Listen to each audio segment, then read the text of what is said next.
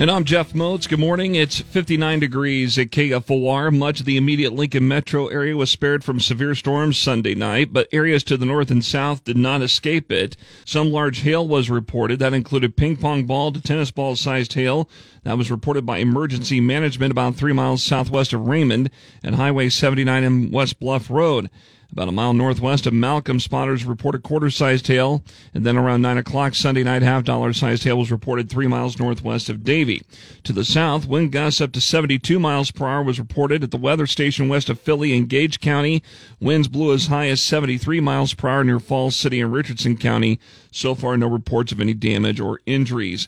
The investigation is ongoing into what turned out to be a deadly stabbing following an incident on Sunday evening at a home in the 6200 block of Baldwin Avenue.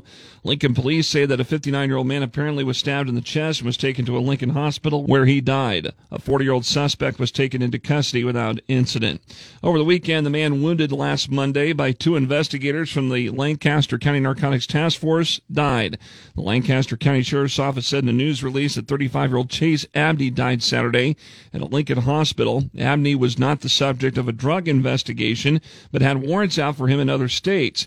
He apparently approached the 2 officers near Northwest 27th and West O Street. Abney refused to comply to their commands to get out of the car and eventually got out, pulling out a handgun and fired 1 shot toward the officers. Both the state trooper and the LPD officer returned fire and critically wounded Abney. KFOR News Time is 8:33.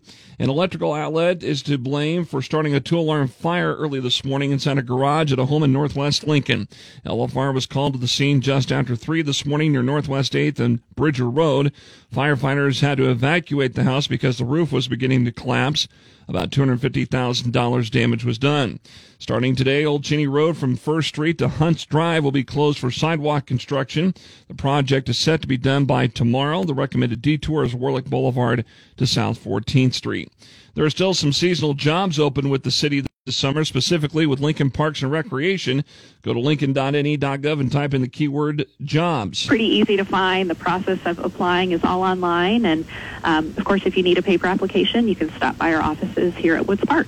That's Parks Director Maggie Stuckey-Ross on Lincoln's Morning News last week here on KFOR, saying that the work opportunities range from inside to outside jobs. Lincoln's first forecast, sunshine today and a high of 83, increasing clouds tonight, a low of 57. Just a 30% chance of thunderstorms through the day tomorrow and a high of 81. 70% chance of thunderstorms Wednesday and a high of 79. Right now, we're at 59 degrees in Lincoln. I'm Jeff Moats, KFOR News.